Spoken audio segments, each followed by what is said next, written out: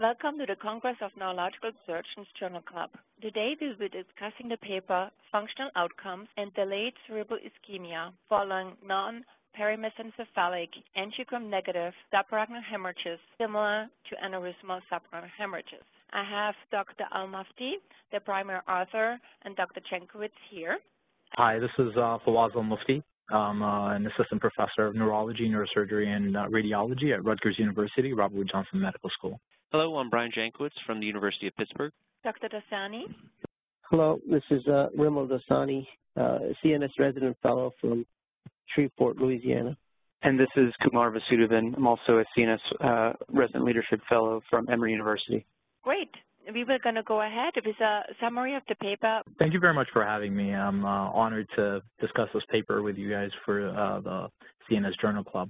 So basically, what we sought out to do was try to better understand angiogram-negative subarachnoid hemorrhage. We've all taken care of these patients. What triggered this paper for me was having taken care of many of these patients, but some of these patients who had negative angiograms didn't really behave the way like most paramesencephalic subarachnoid hemorrhage patients behave. They actually did develop vasospasm and did proceed to develop a poor clinical outcome. Basically what we sought out to do was look at the subgroup of patients who had non-paramesencephalic subarachnoid hemorrhage that was also obviously angiogram negative.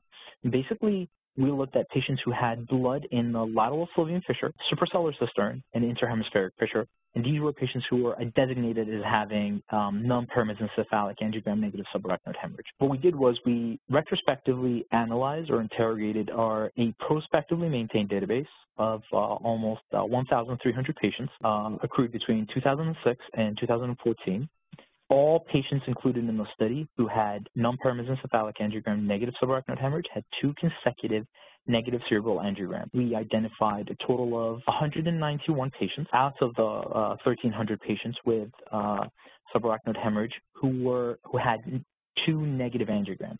Of these, around 83 patients, or 4.9%, were adjudicated to having non-paramesencephalic angiogram-negative subarachnoid hemorrhage. Basically, what we did was we compared the 2 groups of patients, the non-paramesencephalic angiogram-negative patients, to all the rest of the subarachnoid hemorrhage patients, and we found that these patients were more likely to be men and had a higher rate of diabetes insipidus. Non-paramesencephalic angiogram-negative subarachnoid hemorrhage patients were less likely to develop vasospasm, and this was found in the univariate analysis and also subsequently in the multivariate analysis after we controlled for known predictors of poor outcome. One interesting thing we found in the multivariate analysis was that there was no statistically significant difference between the 2 groups as far as developing hydrocephalus, seizures, and also delayed cerebral ischemia.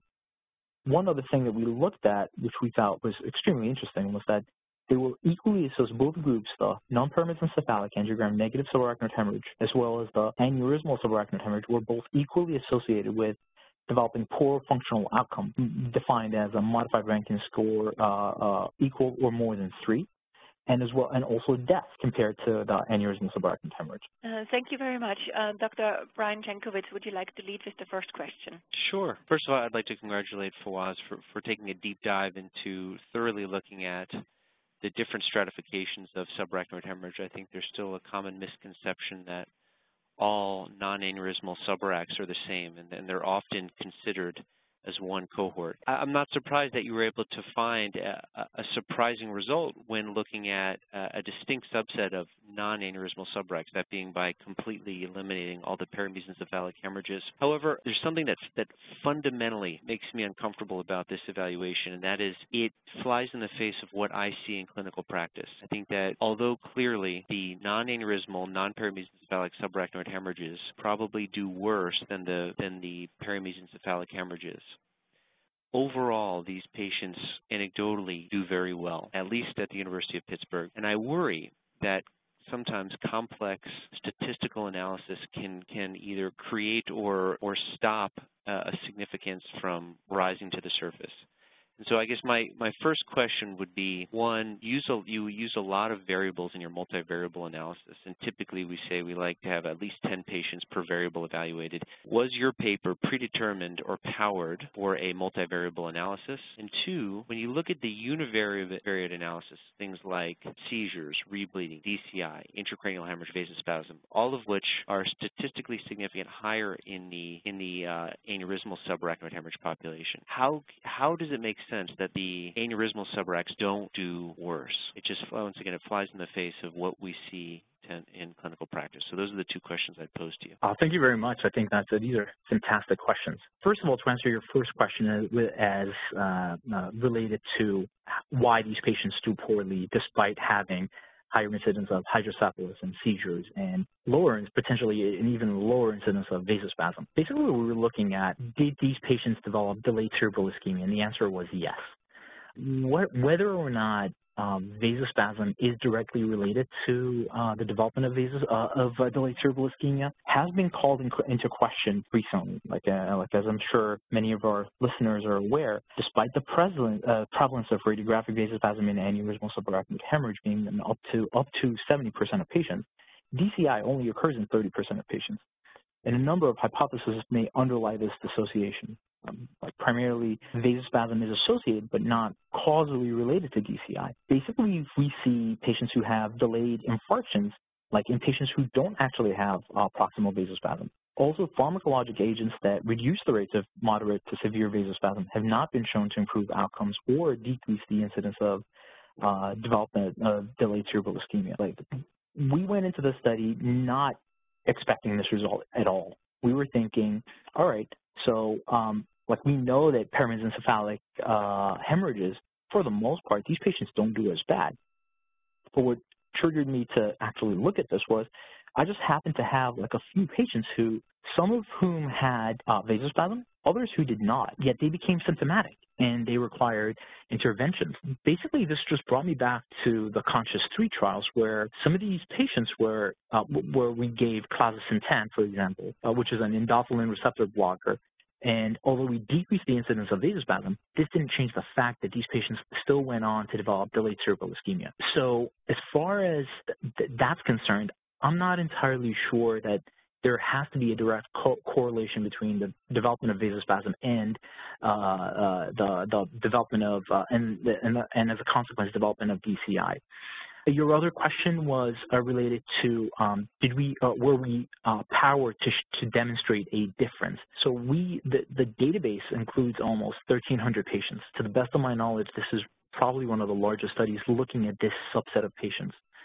One of the reasons I also embarked on this paper is when I went back and looked at to review the literature, the vast majority of all papers actually included patients who had the vast majority of literature on angiogram negative subarachnoid hemorrhage had patients who had paramesencephalic subarachnoid hemorrhage and did not really dichotomize non-paramesencephalic from paramesencephalic, which I felt may dilute the results. And this is primarily the reason why we actually went ahead and did this study. As far as the multivariate analysis is concerned, and we controlled for basically, in a univariate analysis, you look at all possible associated factors, and then in the multivariate analysis, multivariate logistic regression analysis, what you're trying to do, or what we were trying to do, is trying to control for known predictors of poor outcome or known predictors of vasospasm. So once we control or once we neutralize these parameters, then you see, was this truly an association of a correlation between the disease process and this outcome, or was this confounded by the presence of thick blood or interventricular blood, or was this because this patient already came in and had a poor exam? And when we controlled for these factors, we still found that there was a higher incidence of a higher association with DCI and a higher association with poor functional outcome, and no difference between the two subgroups as far as poor functional outcome and even death. So one thing that seems to be missing from the data set is the raw data on outcome. And I'm wondering if you did a univariate analysis on differences in outcome, whether it was just good outcome in a dichotomized fashion, good outcome versus bad outcome, or number of MRS1s between the two groups. Because I do wonder if there is a bimodal distribution in the non-aneurysmal subarachs that may be skewing the outcomes on a multivariable analysis? I'm really glad you asked that question, because basically what we did was, and actually, I know we spoke about this earlier, actually went back, since we last spoke, I went back and I looked at our data. I don't have the raw data as far as each disease process and the individual number of patients who had an MRS 1, 2, 3, 4, 5, or 6. But what I do have is a dichotomized scale. I have 2 dichotomized scales, one looking at MRS of 0 to 2 versus 3, 4, and 5, and the other dichotomizing 0 to 3 and 4 and 5, and on the poor functional outcome scale. And in both cases, there was no difference. One thing that was excluded was death. So if you had a modified ranking of 6, I do have that individually, and there was no difference between the two groups. Like the p-value was 0.745. Okay. And then my final question, which I ask myself every time I see one of these patients, is what do you think the underlying pathophysiology is behind non-paramesencephalic, non-aneurysmal subarachnoid hemorrhage? And do you think it is a widely disparate group, or do you think that there's one underlying pathology that links all of these patients together? Yeah, no, I think it's I don't think it's there is one unifying diagnosis. I think this is a rather heterogeneous group of patients. I don't have an answer for that. I have theories, and actually multiple theories have been proposed to explain the etiology of non-paramesencephalic angiogram-negative subarachs. These include the presence of an underlying ruptured aneurysm that is not visualized angiographically, secondary to thrombosis, or like localized vasospasm. I'm not sure I believe that, because for the most part, if there is thrombosis, like on the repeat angiograms, many of these partially thrombosed aneurysms, especially if they're very small, there is a chance that you may be able to see something, or see some of these surrogate markers of the presence of an aneurysm. Other theories include the presence of arterial leakage from perforating arteries into the brain substance during their subarachnoid course, their course through the subarachnoid space. Another theory is like an intrinsic disease process to the vessel wall, whether it's vasculitis or possibly even subtle intracranial dissection. Other theories, other people have actually blamed like a venous etiology, like a venous occlusion or venous outflow occlusion, causing this rupture, this hemorrhage in the subarachnoid space. One of the things that was going through my mind as I was going through analyzing these individual patients was there some underlying illicit drug use? Were there an excessive number of patients who were taking cocaine or other sympathomimetic drugs? So, because these have also been implicated as potential causes of subarachnoid hemorrhages. And finally, the presence of bleeding disorders secondary to the use of antiplatelets and anticoagulants like Coumadin or some of the NOACs, whether this just causes some spontaneous subarachnoid hemorrhage. All right, with that, how about we hand off the question to one of the fellows on the phone? Yes, it's Remo Dosani from LSU Shreveport, one of the CNS leadership fellows. I'd like to ask a question. Angiogram negative subarachnoid hemorrhage was defined in your paper as 2 negative angiograms spaced 1 week apart in patients with subarachnoid hemorrhage. Some neurosurgeons would argue that in non-paramesencephalic aneurysm-negative subarachnoid hemorrhage, the initial angiograms might be negative because the aneurysm is small, partially thrombosed, and may be obscured by surrounding blood. Therefore, some may recommend performing a delayed angiogram 3 to 6 months after the initial bleed to assess for potential vascular abnormality once the blood has been cleared from the subarachnoid space. In your practice, Dr. Al-Mufti, have you performed delayed angiogram on patients with non-paramesencephalic aneurysm-negative subarachnoid hemorrhage? Absolutely. That's a terrific question. So basically, all patients who come in with paramesencephalic, so I think it's important to differentiate paramesencephalic hemorrhages, so subarachnoid hemorrhages, from non-paramesencephalic hemorrhages. The non-paramesencephalic hemorrhages, unfortunately, I did not include pictures in graphics in my a lot of graphics in my paper, but basically these are patients who have a subarachnoid hemorrhage pattern that looks almost exactly like what you would see in a patient who had an aneurysmal subarachnoid hemorrhage. In this subgroup of patients, in my practice, I typically do 2 angiograms, and if they're asymptomatic and they're looking okay, at 2 weeks they're downgraded and they're sent on their way through rehab or whatever they need to get done. But for the most part, as far as long-term follow-up, I typically do a 3-month diagnostic cerebral angiogram, and I do a year diagnostic cerebral angiogram. I'll second that as well. I tend to do 2 angiograms while in-house, one on a presentation, one at 7 days, and then a repeat angiogram typically 6 to 12 weeks down the road. Exactly, yes.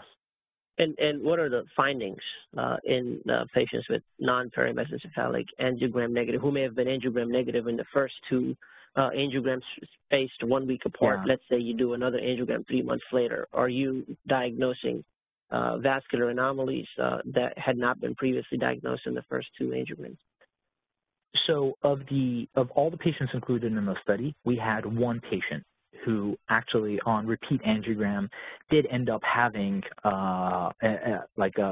we did find a vascular anomaly. It was basically a small blister aneurysm that was angiographically occult for, actually it was angiographically occult for the first 3 angiograms. This was a repeat angiogram at 12 months. And what convinced me that this was the underlying culprit was because this was exactly where the hemorrhage occurred. And this was a year out. Thank you. No problem. Thank you very much for this discussion. It's good and informative. Dr. Vasudevan, do you have a question?